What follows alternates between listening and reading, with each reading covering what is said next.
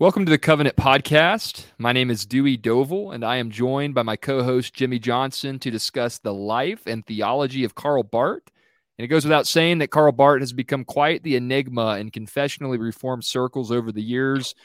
And as a result of that reality, we brought in one of the best Barthian scholars to talk about the man who some say is the most influential theologian of the 20th century. So without further ado, it's my joy and privilege to welcome Dr. Jim Cassidy to the Covenant Podcast today. Dr. Cassidy is the pastor of South Austin Presbyterian Church. He's also the president of Reformed Forum. So, Dr. Cassidy, welcome to the Covenant Podcast, sir. It is a joy to have you on today. Hi, Dewey. Hi, Jimmy. It's good to be here. Thank you for inviting me on. It's a privilege. Absolutely. And Dr. Cassidy, since you are a first-time guest on the Covenant Podcast, would you be willing to share a little bit about yourself, maybe your testimony, educational background, or ministry experience, whatever you feel led to share to help introduce our listeners to you a bit, and then maybe even share some background information as to what led you to get into studying Karl Barth? Yeah, so I'll be quick because Bart's much more interesting than I am, but the Lord is even more interesting than any of us, and He's the one who's done a great work in me as He has done in you, brothers, and all those that Christ has died for. So I grew up Roman Catholic. I nominally Catholic. I went to Catholic school. Went to Catholic college. It was actually there at Catholic college. I attended St. Anselm College in Manchester, New Hampshire, a small liberal arts school in New England. And it was there that I came across a Southern Baptist gentleman, fellow student, who led me to the Lord. And he created a monster because soon after he led me to the Lord, I began to read absolutely ferociously and began to read the scriptures, began to read philosophy and theology. I was already a philosophy major. And I had more questions than he was able to answer. And so the Lord, in his providence, also put on campus a gentleman who was leading a Protestant Bible study at this Roman Catholic college. He was also a student, but he was a member of a PCA church in Nashua, New Hampshire. And so he was Reformed. And he took me under his wing and started getting good Reformed books into my hands, Bible study materials, etc., and got me going to church down there. That was the first time I heard expository preaching. Wow. The church that I had joined after the Baptist student led me to the Lord was a Baptist church, and it was, basically topical sermons, and it was basically every text led to you need to tithe more. So by the time I went to the PCA church, I heard expository preaching, and I sat there in the pews in awe of for the first time in church hearing the voice of God. I don't mean like, in my head, like, sure, I mean, sure, from the pulpit, right? It was the word expounded, which is the word of God, and heard God speak. And I was floored by it. After that service, one of the elders invited me out to Pizza Hut. I remember it was a Pizza Hut for lunch. And no, he did not have a particularly high view of the Sabbath, but I didn't know better at the time myself. But anyway, still not Reformed at this point. And he began to talk to me about the doctrine of predestination and election. And I remember, pushing back on him significantly and him answering my questions, then me getting back into my car, driving back to my college campus and trying to reason somehow around or behind God's sovereign choice, as if there were something that I could find within me or within my life or within this created realm that would compel God to choose me over others. And I couldn't find anything, because everything that I thought of, I said, it came to my mind, wait, no, but God also ordained that if he ordained everything that comes to pass. So there was no getting behind the sovereign purpose and will of God. And at that point, I had become at least a 1 point Calvinist, and all the other pieces fell into place after that. At that church, they had a men's gathering, an occasional men's gathering around cigars and drink at a local pub. And I was invited to that and went to that. The pastor, some elders, and seminary students from Gordon Conwell were there. And I cut my theological teeth talking to those guys. And at that point, I wasn't sure. At that point, I was planning on going to Gordon Conwell Seminary after I graduated college. And I couldn't find a job after graduation. I was a philosophy major, couldn't find a job, go figure, right? So I had to return to New Jersey, but before returning to New Jersey, where I'm from, I grew up in New Jersey. In case you couldn't tell by the accent. So anyway, as I was thinking about returning back to New Jersey, I was actually looking through the help wanted ads back in the day when people bought newspapers and read them and looked in the classified section for jobs. And as I was looking for a job, I came across an ad that said something to the effect of Westminster Confession of Faith, Doctrines of Grace. Do these things sound familiar? Give me a call. And so I didn't know what that was all about. I gave a call, and a guy by the name of Greg Reynolds picked up the line. And it turns out that he was an OPC pastor planting a church in Manchester, New Hampshire. And so I got together with him. He gave me my first copy of the Westminster Shorter Catechism. And he began to tell me about where he went to school, which was Westminster Seminary in Philadelphia. And so at that point, because I couldn't find a job, I moved back with my parents to Edison, New Jersey, and decided that at that point I would seek to enroll at Westminster Seminary. And that's what I did the following year. I joined an OP church nearby. I was actually looking for a PCA church, and at that time, things have changed. But at that time, there were no PCA churches in my area. The closest conservative confessional Presbyterian church was the OPC, and so I ended up reluctantly going there because I wanted a PCA church because that was my experience, right? And I'll go to this OPC church, whatever, and right. Go to this OPC church, and I ended up falling in love with it. And the pastor there was so warm. So he's now with the Lord, but so receiving, nurturing, pastoral, caring, brought me down the tour of the campus at Westminster. And eventually I became committed to the OPC. But anyway, I squeezed a 3-year MDiv program into 5 years.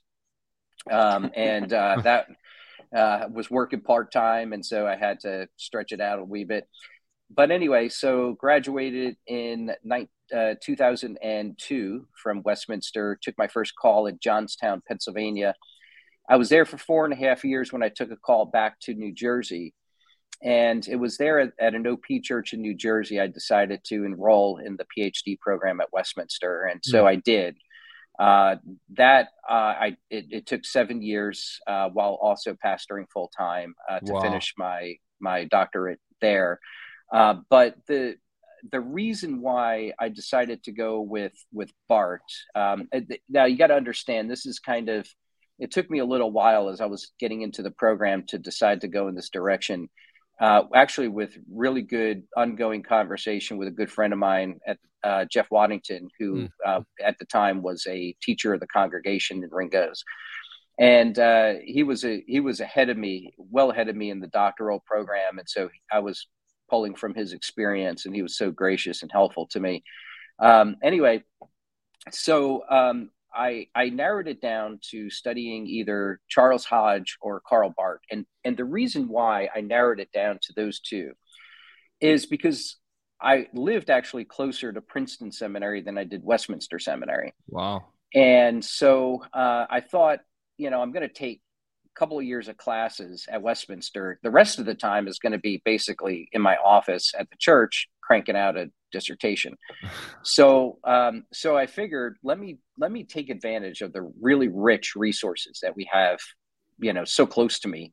I could do all my research at Princeton Seminary. And, just a shout out, by the way, to the staff and everyone involved at the library at Princeton Seminary. I just walked in off the street, wasn't a student at Princeton at the time. I ended up taking a couple of external courses there, but I wasn't enrolled as a student, wasn't alum. I wasn't even part of the PCUSA. Just walked in off the street, and they accommodated me and helped me. All the staff was so helpful to help me do the research I needed to do. Wasn't paying a dime to the institution, and they were serving me, and I just so very grateful for the people there at the seminary library. So anyway, I decided, let me use the resources that are at my disposal because it's closer for me to get to that library than it is for me to get to the library at Westminster. So it was sort of a economic decision, but also part of that, I at that time, podcasts were starting to become a thing. Blogs had become a thing. The internet discussion groups were a thing at the time, and I just started to come across, evangelical and even Presbyterian, conservative, confessional Presbyterian guys who were all talking about Barth, and they were like really into him, and you would have thought he was the second coming, and you would have thought that he was a superhero of some sort. And of course, I was taught at Westminster Seminary, through Van Til and whatnot, that Barth, had problems theologically. And so now I had read very little of the primary sources at the time. And so I knew that I can't just go in there with Christianity and Barthianism under my arm and debate these guys and try to persuade them of Barth's errors, because quite frankly, I didn't know, I couldn't confirm that Barth in fact had errors, because I was reading Van Til. I trusted Van Til. I had no reason to doubt Van Til, but that's reading Barth through the eyes of somebody else and not with your own eyes. And so I needed to study the primary sources. And I knew that I would have, at Princeton Seminary, they also have the Karl Barth Study Center. And it's just this side of the Atlantic. It's the most comprehensive thing you can find on the theology and life of Karl Barth. So I knew that this would be the place to do the research that I needed to do. And I wanted to be able to serve the church, because if men, ministers in particular, are starting to, tout the theology of Karl Barth and promote it and find it to be useful and helpful to them, if in fact it was not useful and helpful to them, then they were hurting the church. And it was Van Til who says that the call of the minister and the apologist in particular is to protect Christ's little ones. And so there was a pastoral concern that I had. It was primarily pastoral, and the academics were a mere means to a pastoral end, which is the way I think it ought to be anyhow, right? Amen. We ought not to, academics is never to be seen as an end in itself, but a means by which we serve the church. And so I wanted to be better equipped, because I was so ill-equipped at the time, to be able to answer and to protect Christ's little ones as best as I could in my own fallible, limited way. And so I decided to study Barth so that I can engage with people who found him to be useful. And if in fact there were errors that I found there, that I would be able to show those errors and be able to persuade them to think in a more consistently biblical way. Well, Dr. Cassidy, as Dewey alluded to in the beginning, and as your answer showed, we're going to be talking about Karl Barth. With that being said, would you be willing to provide a biographical sketch of the life and ministry of Karl Barth? Yeah, so I'll do that. If I could preface it with, this is not my area of expertise. I've studied him long enough. I have a general outline of a sketch of his life and his biography. I've read enough biography about Barth to be able to give you just a sketch and hopefully with accurate details. If I get anything wrong, I don't feel at all ashamed about being corrected. So, listeners can send those emails my way, and I'm happy to be corrected. But in brief and very briefly, he's born in 1886. He dies in 1968. He is born into a Swiss. He's born in Basel. He's born into a Swiss Reformed or Reformed Swiss home. His father, Fritz Barth, was himself a pastor and a professor of New Testament church history. He did his studies as he was growing up, and as they do in Europe, at multiple schools. As far as I could tell, generally speaking, you don't sort of like how we do, like, you're going to Southern Seminary and you'll graduate there with a PhD. Well, it's typical to move around place to place to study under different theologians and whatnot and whatnot. He studied under von Harnack. He studied under Wilhelm Hermann, and many other well-known liberal theologians of the time. So Barth is a liberal theologian as he finishes his theological studies. He goes to Safenwil in Switzerland to serve his first pastorate. And it's there in Safenwil that he gets the label of the Red Pastor. He is very much committed to socialist kinds of principles and philosophies. And so he becomes somewhat of an activist pastor who is advocating for the factory workers in his town, small village town. And he becomes known as sort of a very fiery,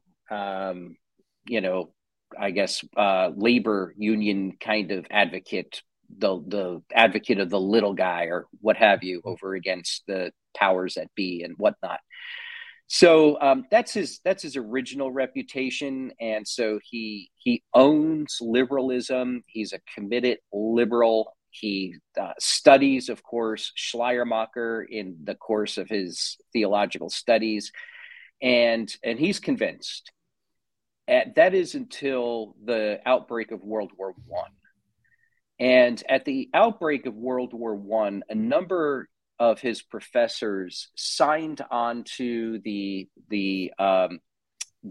war effort, the war strategy of the Kaiser and Wilhelm Kaiser. And so he's quite disturbed by his professors signing on to that war effort, standing behind the Kaiser.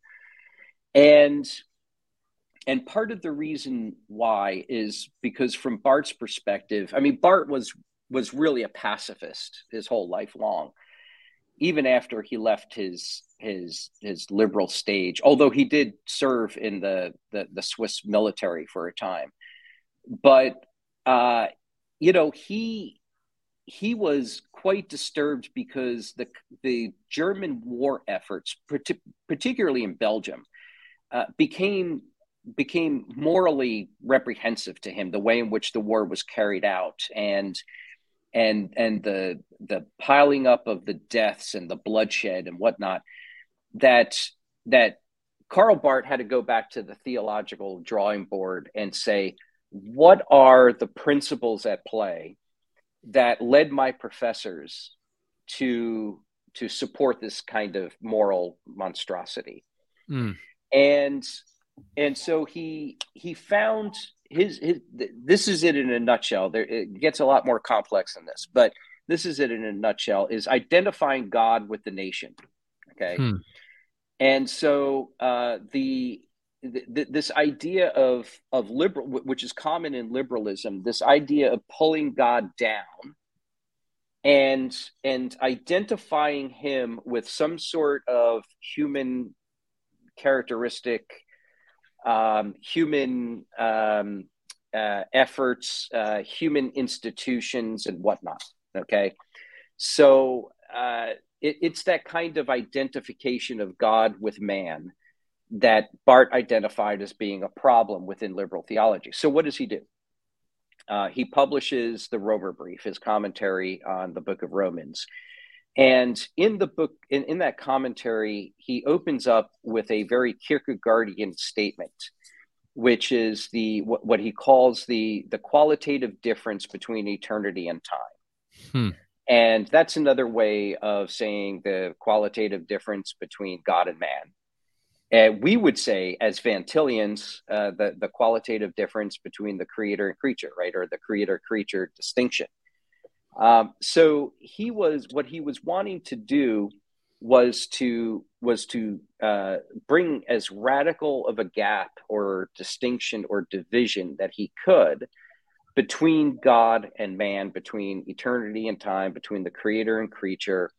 And that he accomplishes by way of Kierkegaard, a lot of existential philosophy at the time, and does so in the publication of his commentary on Romans, which you've all heard this before, is said to have landed like a bombshell on the playground of the theologians. So he was, caused a great deal of offense there. But also gathered a great deal of supporters as well in the course of that. Early supporters were people like Bultmann and Emil Brunner, etc. So you have the three big Bs there, starting out the so-called neo-Orthodox movement. There's a good reason why we ought not to call Barth's theology neo-Orthodox. We could talk about that at another point. But anyway, those are sort of the three initial ones that kind of, all come on board with him. And of course, he has a close circle of other friends that he is confiding in, that he is bouncing theological balls off of, and, doing the theology game and having conversations and whatnot. So he has a circle early on, a circle of people who are following him, I would say, including Brunner and Bultmann, who, by the way, of course, later all break away from Barth, and Brunner and Barth and Bultmann all become their own kind of circles, right? They become leaders of their own particular different new circles. And Barth goes on kind of doing his own thing. But anyway, that's sort of the beginning of the beginning. Now he goes on, interestingly, his first assignment is to teach Reformed theology at a university in Germany. And it's interesting, when he goes there, he's the first and only faculty member, Reformed faculty member in a Lutheran university. And they give it to him to teach Reformed theology, and he's scrambling before he's supposed to teach a class on the Heidelberg Catechism, because he had never read the Heidelberg Catechism before. No, let's study it. And he's already a ordained Reformed minister, but that just goes to show how non-confessional the churches had become at that time. So he's scrambling to study and whatnot, and he begins to read the sources, and then after that he begins to read, Calvin and some of the other Reformed theologians, and eventually, fast forward, he'll eventually get back to Basel. There's all sorts of drama in the places where he teaches prior to that, including a stand against Hitler. There was a point where he was supposed to begin class with a pledge of allegiance and to the Reich, and he refused to do that. And eventually, he found himself being exiled from Germany. And the Nazi regime did have a tail on him. I mean, he was a bit of a target as a potential rebel rouser.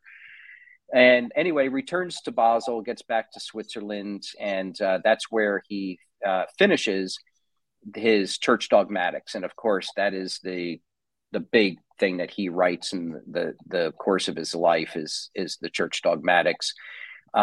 Just, an absolute mammoth work of theology. And, he repeats himself a lot, and, without sort of denigrating the guy, I mean, it's the kind of book that could have been written in, half the volumes that it actually used. But anyway, that's what we have. So quite lengthy. And, just a quick comment about his personal life. I mean, this is well known now. He was married to Nellie Hoffman, and they had several children together. I think they had 4 children, if I recall correctly. And of course, there's the matter of Charlotte von Kirschbaum, who was his mistress. And he met her. I don't remember where he met her, but they began a correspondence, a letter correspondence, and fell in love with each other. He eventually, after much travail, brought her to be his assistant, his research assistant, and she, I mean, no joke. I mean, she.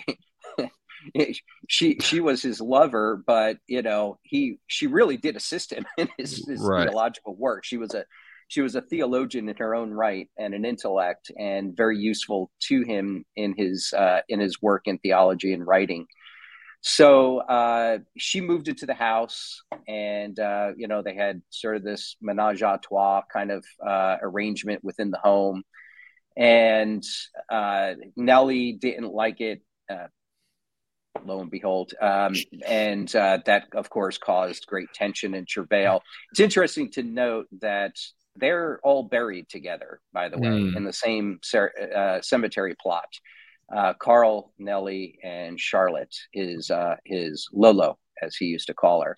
Wow. So anyway, that's it in a nutshell. There's so much more there that you can know and should know about the life of Barth, but that's it in a nutshell. Hopefully I didn't botch it too badly.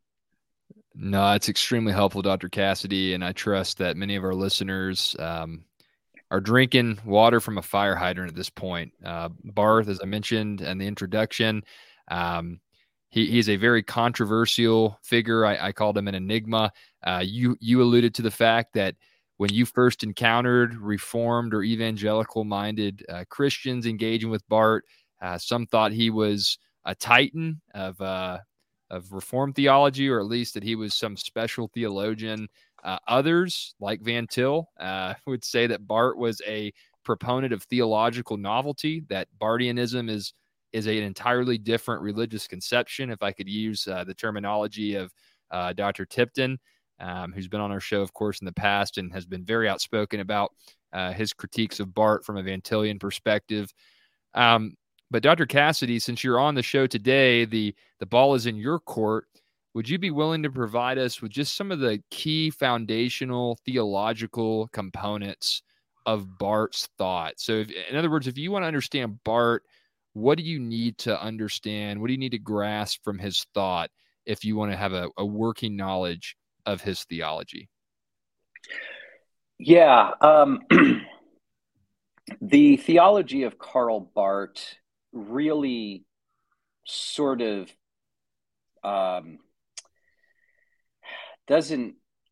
can't answer that question in a really neat, tight way. I guess in current historical theology literature, they talk about the central dogma idea. And that comes in the context of the Calvin versus the Calvinists discussion about whether or not Reformed theology has a central dogma, such a central doctrine that kind of holds everything together, out of which spins the rest of the other doctrines. And I would invoke that concept here and say that Barth's theology really doesn't lend itself to the idea of a central dogma, out of which all of his theology spins out. But I would say there are central or closer to the central themes that arise within his theology that's really helpful to know. And here I might make reference to George Hunsiker's book on how to read Karl Barth. And I might also make reference to Bruce McCormick's book on Karl Barth's dialectical realistic theology. And those also McCormick's now very infamous article on grace and being from, I believe it is the Cambridge Handbook I'm pretty sure it's Cambridge Handbook on Karl Barth in 2000. So those resources will take you a long way towards getting you into some of those central concepts. So let me just highlight one of them for you. We could go all day on this. I would direct your listeners to the Reformed Academy, where Lane and I were able to co-teach a course on Van Til and Karl Barth's theology. And there we say so much more than what we can say here. So I'm just going to give you a very small snippet that I think is perhaps the closest to what we might identify as a central theme in Barth's thinking. Sounds great. And then let you and your listeners go off and listen to that Reformed Academy class, because that will give you the details. So doing that, I think that, when you think about what Barth's doing, okay, and what he's reacting against, you see that so much of Barth's theology has to be understood negatively. In other words, it's a reaction. A lot of his theology is reactionary. I mean, all of our theology in some ways is reaction, right?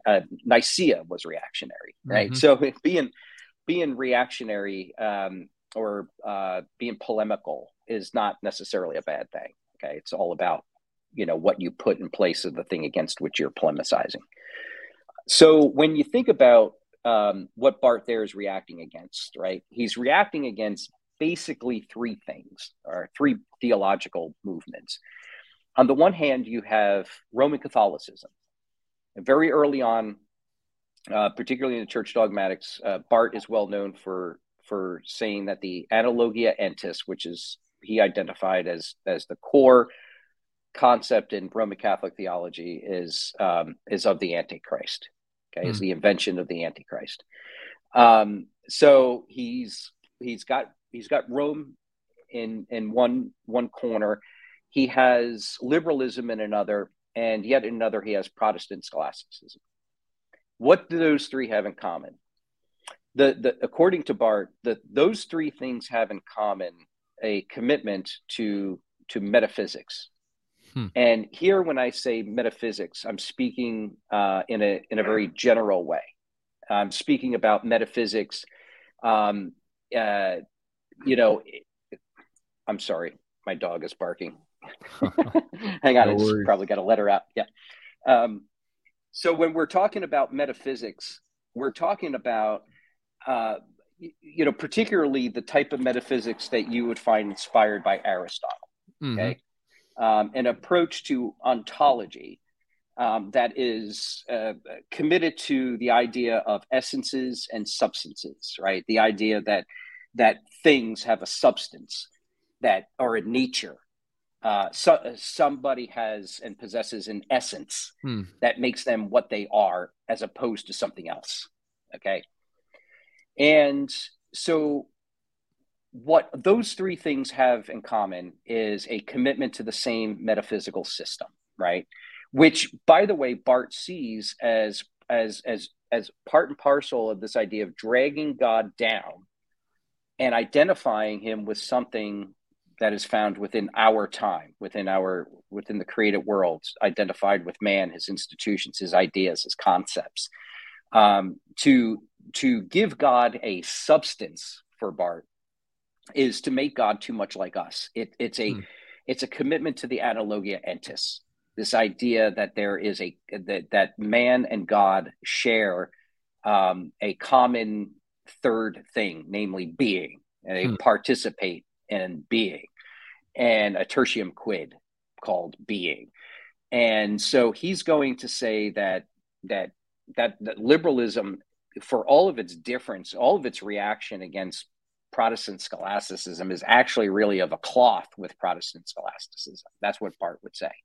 Wow. Because they both share a common commitment to that old metaphysic. And what Barth wants to do is do away with this idea that we have a nature, that we have sort of an embedded substance, or God has a nature and a substance which is his, that binds him to be who he is, and out of which he cannot move. And so in place of that approach to metaphysics, he's going to what McCormick calls, he's going to replace it with what McCormick calls an actualistic ontology, which is an approach to ontology that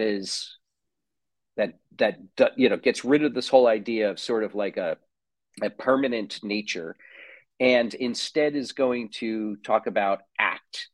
So you are not who you are, but you are what you do. Okay. So God's being is constituted by his acts, right? So he is what he does, as opposed to God being who he is by nature, right? Instead, his nature is defined by, it's constituted by the things that he does. So God's acts end up identifying his being for what it is, namely his being in act, being dash in dash act, being in act. Right. So he is what he does. And that sort of commitment to actualistic ontology is going to play out throughout his entire theological system. Okay. Everything is going to get an overhaul in light of that. And theologians who try to make Barth orthodox, in other words, and I use orthodox, I'm using the word orthodox here, not in opposition to heterodox, but right. When I'm using orthodox in a historical sense, right?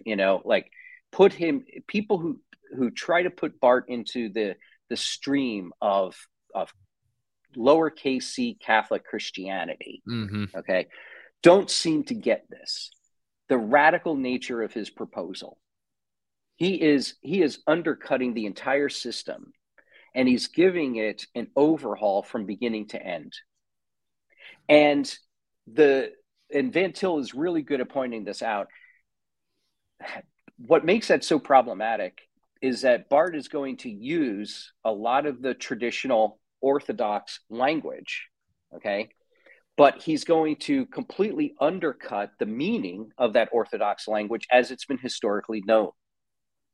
And he's going to replace it with an actualistic ontology or an actualized version of its former self.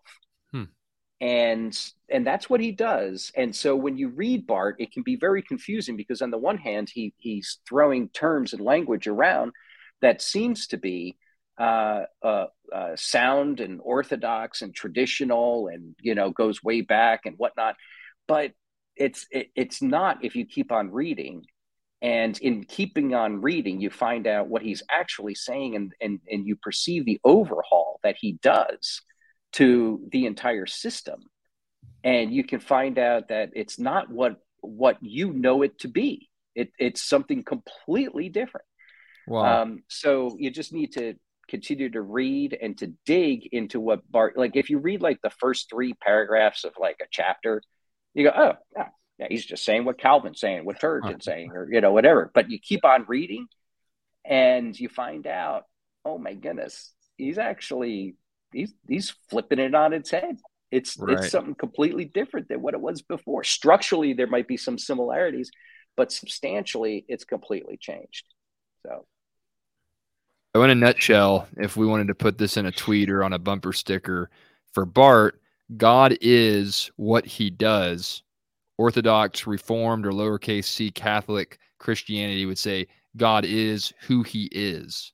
Is that a fair, again, very simple but succinct way of kind of differentiating between Barth's conception of God versus a Reformed or a lowercase c theology proper? Yeah, another way to put it, that's fine. Yeah, that's good. Another way to put it is that for Orthodoxy, God's acts are grounded in his nature. Mm-hmm. For Barth, God's nature is constituted by his acts. So, I mean, it's just, flipping it on its head. It's not too complex when you think about it that way. It's just taking Orthodox ontology and flipping it around 180 degrees. That's very helpful. I appreciate that. In light of such a radical move on Barth's part, you had mentioned some who accepted, or at least initially was following him in his trajectory theologically. How did his contemporaries, generally speaking, respond to him? Who were some of the major figures who associated with him? Who were some of those who strongly criticized or rejected his views? Yeah, so Barth had more critics than he had friends. So a guy by the name of Turnison was a good friend of his, ran in his circles, as far as I know, his whole life long. Brunner and Bultmann eventually left him, as I mentioned earlier, and everybody else was just a critic. I mean, I think part of Barth really loved being the attention of just criticism and attack, because it brought the spotlight on him. But he really did. He had a lot of critics. Pretty much, you could put everybody except for a small circle of friends really in that camp. And then students, of course, he did gain a number of students and loyal students at that over the years. T.F. Torrance being one of the more well-known students, Pannenberg and other, so forth and so on. His critics would include, what he called fundamentalists. And in particular, he had in view like American theologians, particularly Van Til. But not just Van Til. Gordon Clark also was a critic, early critic of Barth that would have been brought into view very early on. Bromley ended up becoming a sympathizer. He was an American theologian. Berkouwer started out as a critic, became a little bit more sympathetic to Barth later in his life. But particularly Van Til would have been categorized by Barth as a cannibal. He called him that. He called Van Til a cannibal. Wow. A man eater, and the idea, and a fundamentalist. He also called him a fundamentalist, and really a lot of this kind of broke out over the question of the historicity of the resurrection. Is the resurrection of Jesus Christ historical? And Barth, the American theologians tried to pin Barth down on this because he was so ambiguous. And part of the reason why he was so ambiguous about it is because Barth has two conceptions of time. Okay. Now we, normal, everyday, historical, orthodox, traditional theologians, when we think about time, we think about sort of like time's arrow, right? God created in the beginning, and that arrow goes forward and whatnot. And it is part and parcel of the time-space continuum. It's part of creation. It's the unfolding of creation, et cetera, et cetera. It's not God, whatever. It has, this movement through time. There's a yesterday, there's a today, and then there's a tomorrow. We think of sequences, chronologies, etc. For Barth, that's one notion of time. The other notion of time is this transcendent event, and it doesn't have really what we would call a before, during, and after. It's not sequential or chronological, but it is an event. It's the event of Jesus Christ. The Christ event might be a way to put it. And it's the event of God's grace for us in Jesus Christ. So, when you're talking about the resurrection, you have to, and whether or not it's historical, you really do need to pin Barth down on which history, because he would say, yes, it is. And then he would also say, no, it's not. Wow. And this is kind of part and parcel of his dialectical theology. Right. His dialectical theology allows him to say yes and no at the same time. Sic et non. Ja und nein. Be able to say two things at once. And so the resurrection is not historical, if by historical you mean it is contained within the time-space continuum in which we live and exist and have our being. But if you mean that it's historical in the event of God's time for us in Jesus Christ, then yes.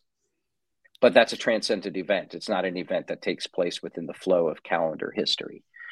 So Van Til and some others were trying to pin Barth down on this very thing. And Barth, of course, being a good dialectical theologian, refused to be pinned down.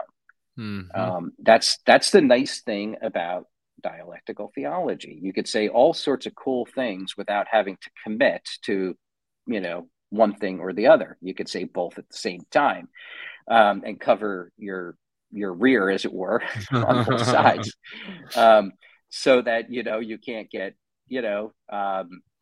attacked from an angle by an enemy somewhere else, because you could always say, no, actually, I meant this, and you point to the one side of your dialectic, and if somebody else comes at you, you can say, no, I meant that, and you can point to the other side of your dialectic. And he had a reason for this. I mean, he did not want to. This is sort of the pious reason. I put it in air quotes for you. Right. Pious reason that he did this is because he wanted to keep the resurrection, something so sacred as the resurrection, out of the hands of the historians. In other words, he thought that the resurrection was of such significance and monument that to put it in our calendar time is to put it in a place where historians are able to analyze it. They're able to either confirm it or deny it according to their own particular historiographies and philosophy of history and whatnot, of evidences, and et cetera, et cetera. So if you put the resurrection in a transcendent time event instead, then you take it out of the hands of the historians, so that the resurrection becomes something that is not verifiable. And for Barth, he would want to say, this is, sort of, to speak, in a sympathetic way for him. I mean, or in a way that, tries to show that he was trying to be pious, failed, but trying. He would want to say that the resurrection was too good. It was too great. It was too much of to put it in our terms today, a God thing, to allow it to be subjected to the examination and analysis of man. If it's the kind of thing that man can prove, then it's not the kind of thing that God would do, is probably a way that Barth he didn't put it that way, but that's kind of a way that he would put it. So I'm trying to give it the best, most positive spin I can, in Karl Barth's, to try to give him the best, read or hearing. And of course, though, that's problematic, right? Because when Paul talks about the resurrection and basically says, if Christ is not raised from the dead, right, we have no hope. Right. Paul's not talking about a transcendent time event. right? He's That's talking right. about something that took place in our real calendar time history. Mhm. Whether or not man can prove that is another question altogether, but it's a tangential question to the fact of, the resurrection is the kind of thing that happened in our real calendar time. Without at all ceasing to be a God thing, right? Without Right. at all ceasing to be a God's event, God's act. It was God's act. It was a divine act, but it took place in our time. Mhm. That's something that just Karl Barth won't allow for. Well, as we continue the theme of Barth's dialectical theology, um, I've heard on an episode of Reform Forum, it's been a while back now, it was a Christ the Center episode where it's recent biography written about Barth and talking about, I think it was A Life in Crisis or something along those lines is the title. And one of the key aspects of that book was talking about how Barth's theological commitments, it ultimately led to him in a way justifying his relationship that he had with his research assistant. And as you pointed out moments ago, Dr. Cassidy, that's one of the more recent discoveries in terms of objectively being able to discern, hey, there was infidelity that took place for many, many years. So I was wondering if you'd be able to talk about how Barth's theological commitments, if they really did, lead to him justifying having an extramarital affair for years on end, and maybe some warnings that contemporary ministers can glean from the reality that theological ideas have consequences. And in Barth's case, it led to a significant period of his life in which he was unfaithful to the woman that he entered the covenant of marriage with. Yeah. Wow. So it's Christiana Tietz's book, Karl Barth, A Life in Crisis. Mm-hmm. And it's a phenomenal biography. Read also Eberhard Busch's Life and Letters of Karl Barth. That's also very good. You'll get a lot from both of those. Pardon me.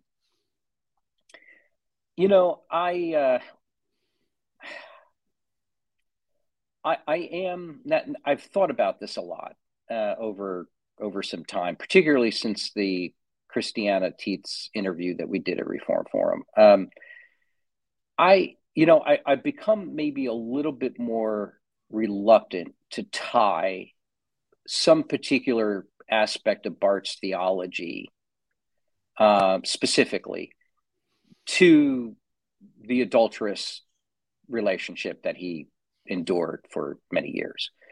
I guess, because I've been around the block long enough now to see guys whose theology is perfectly orthodox and sound fall into that and worse sins, Mm-hmm.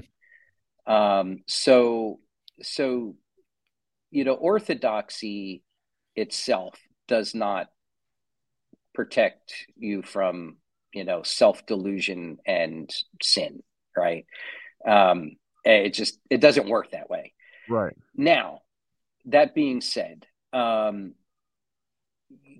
reading Tietz's biography on Barth, it is quite remarkable the way in which Barth does justify the affair and the arrangement and the divorce that he contemplated from Nellie.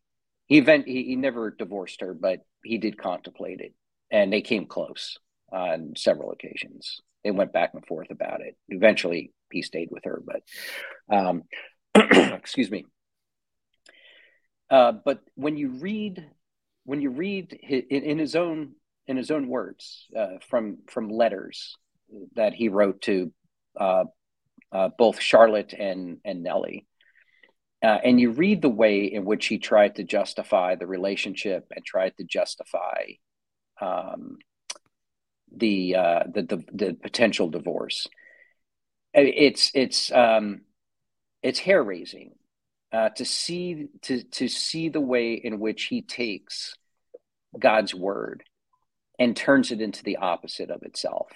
Hmm. and to make, now, again, no judging self-righteously here, because I Sure. know that I'm subject to do the same thing, which is why Sure. I belong to a presbytery, so that when or if I do, my brothers will hold me accountable.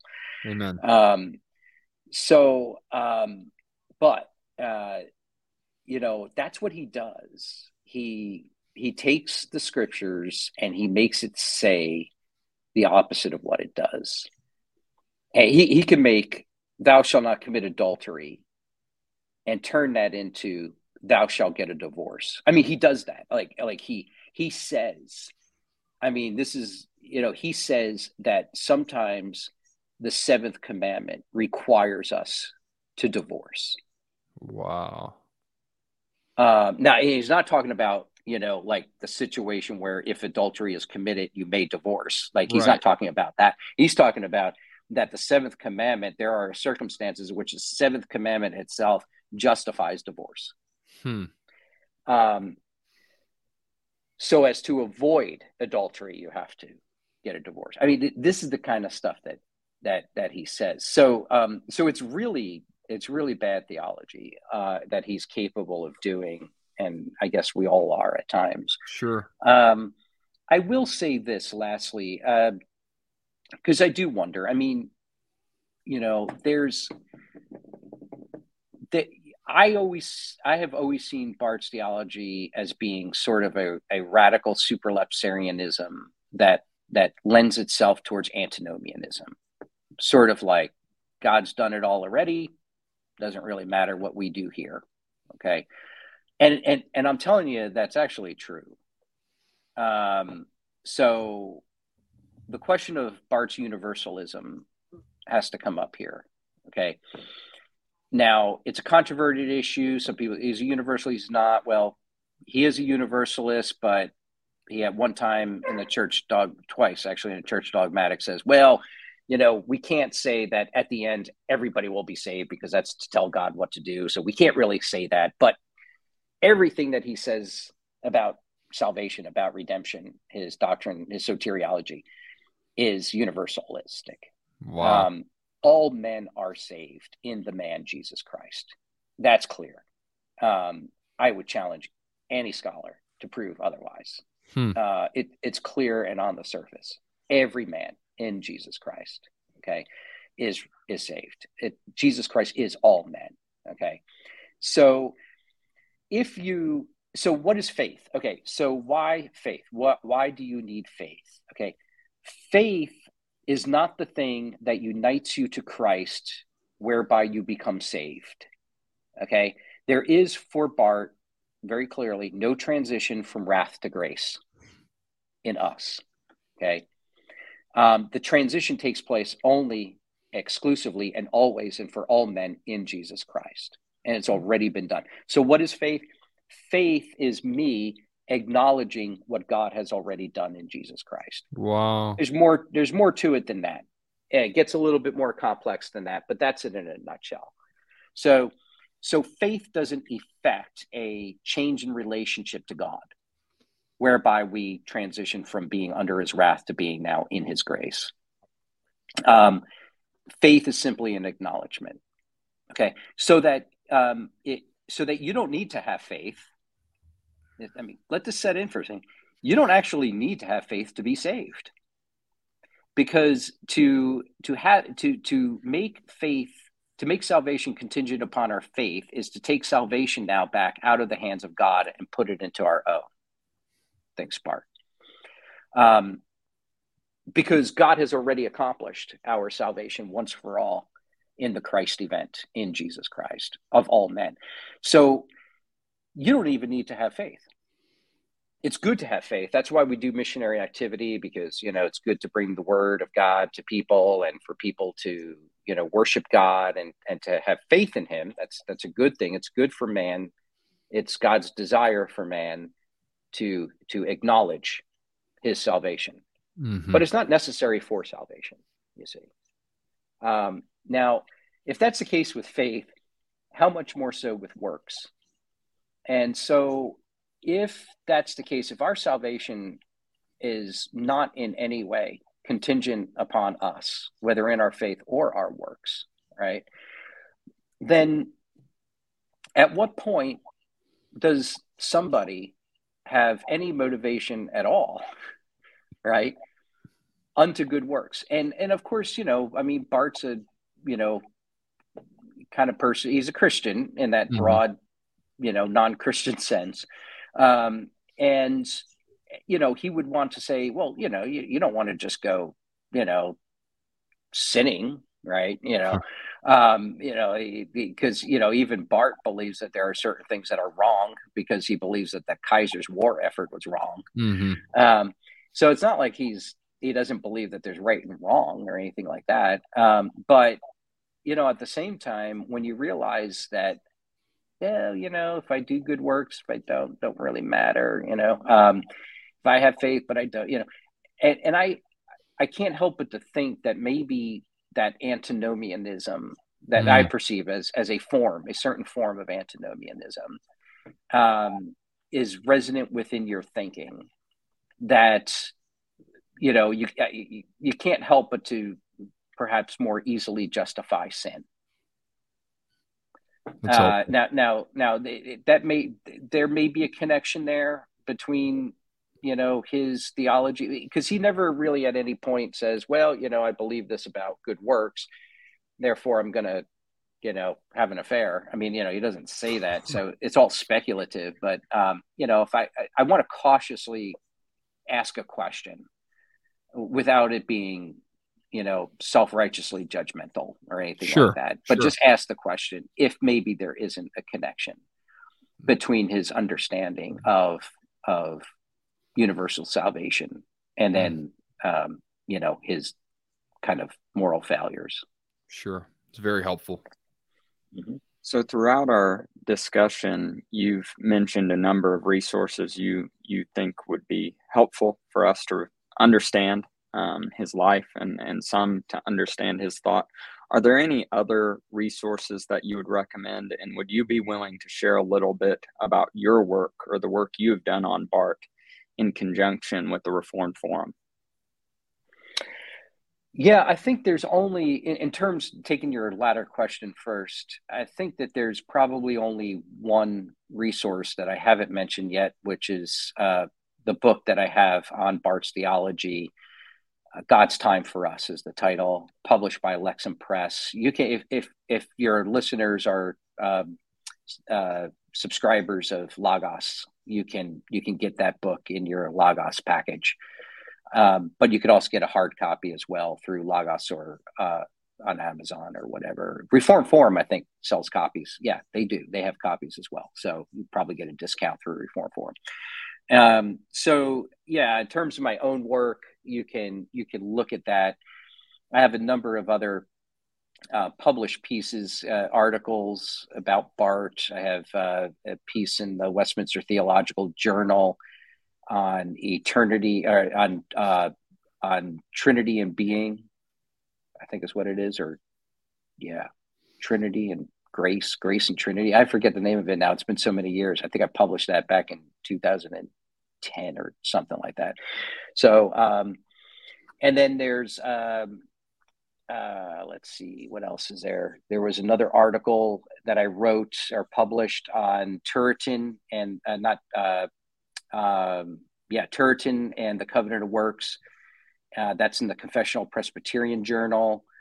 And then blog posts that are here and there and everywhere. I mentioned already the Reformed Academy. We did that class. Me and Lane did that class on Barth and Van Til. That would be useful.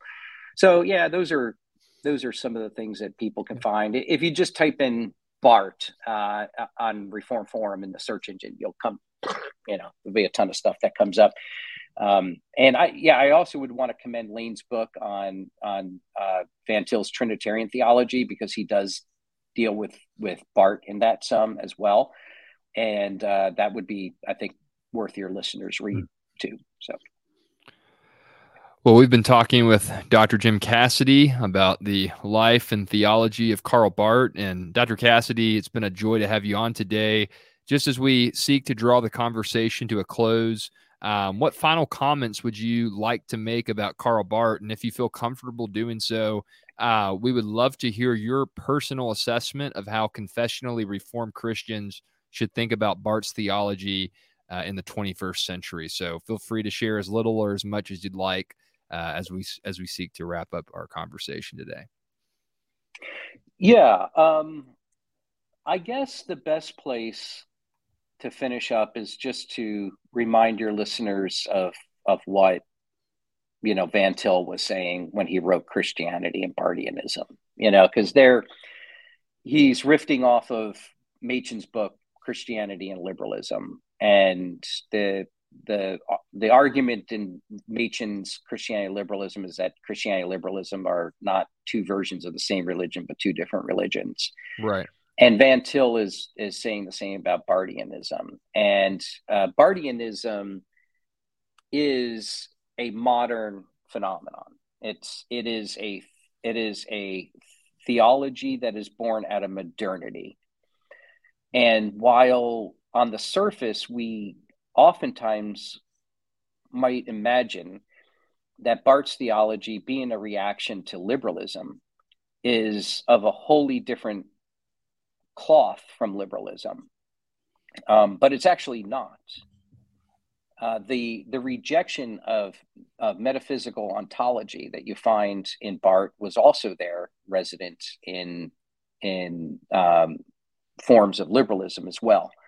And so the rejection of the core doctrines of the faith. I mean, Barth doesn't come along and say, pox on this house and then moves on. I mean, he says, this is Calvin's view, this is the Reformed view, this is the confessional view, and this is the problem with it. Here you go. Here's something better, and puts in its place something that has been actualized. And so, he's giving us something that sounds orthodox. I mean, at least with the liberals. Okay, the liberals were like, yeah, this is really no good. We just need to reject this. And then they kind of move on, and leave, and they kind of find some things that they can, I guess, salvage. And yeah, there's, when you think about Kant's religion within the bounds of reason alone, and he does a little bit of like what Barth does, where he kind of takes these old traditional doctrines and he says, yeah, those are kind of old fuddy-duddy ideas. Here's a more modern way of thinking about it, and then reconceives those doctrines. Van Til, yeah, he's kind of doing something like that. Van Til, Barth's kind of doing something like that as well. So, Barth's got, he just is confusing. So, when you read Barth, just understand that, he's using language that is orthodox, and oftentimes the little comments he makes whereby he takes swipes at the traditional understanding of those concepts or those words gets missed, and then quickly he's putting something else, something different in its place. Just be aware of that. And for goodness sakes, let's stop calling Barth reformed. I mean, he was reformed in his church affiliation only. There is nothing left of Reformed theology in Barth's system when it's all said and done. Nothing, except for words, maybe structures, concepts, all that. But it's been gutted completely of the substance of the tradition.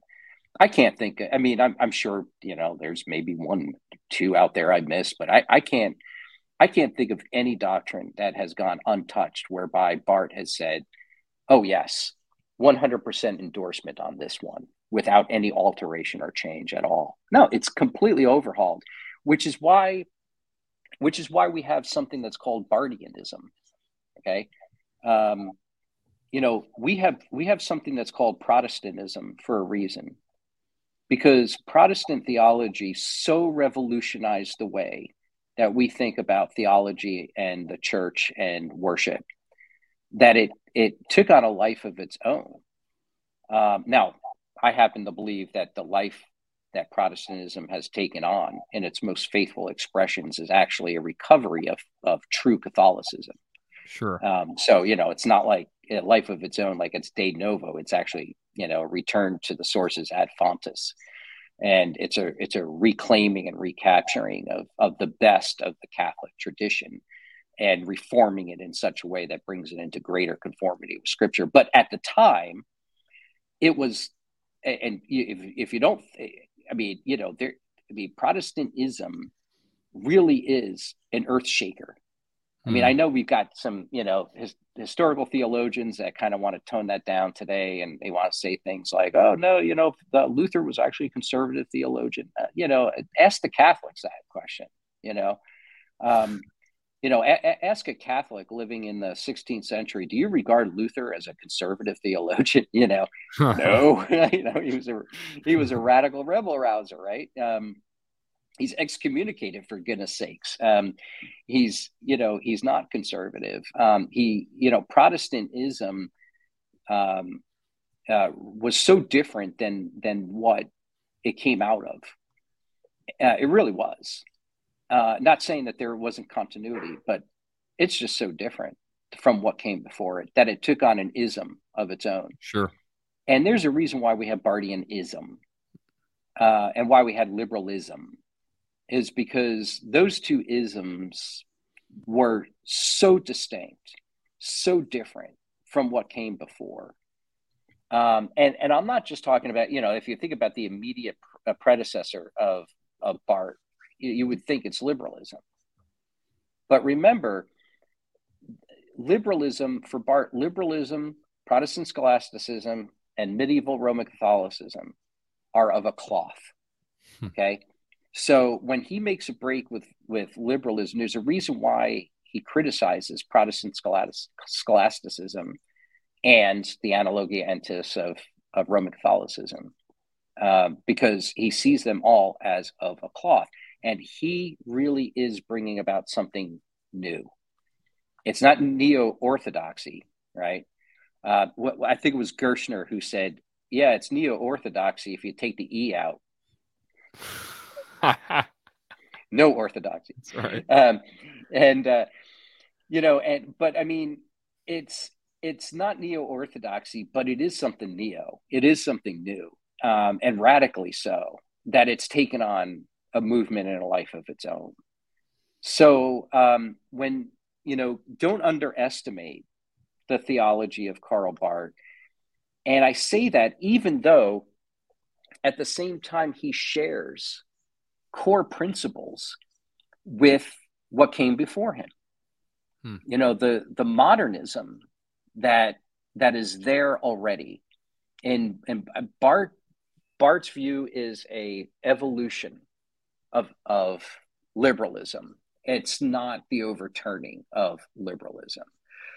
It's an evolution of it. And yet it's so different from liberalism that it really does stand as a marker in the history of theology that until the day that Jesus returns will always be there as a separate chapter in your church history books or in your historical theology books. You're going to have a chapter on Protestantism. You'll have a chapter on Protestant scholasticism. You'll have a chapter on liberalism, and you'll have a chapter on Barthianism. I mean, it's that distinct. Well, we have been talking to Dr. Jim Cassidy about Karl Barth. So thank you for coming on to the Covenant Podcast, Dr. Cassidy. Yeah, thank you for having me on. This was fun, guys. And to our listeners, we want to wish you grace and peace.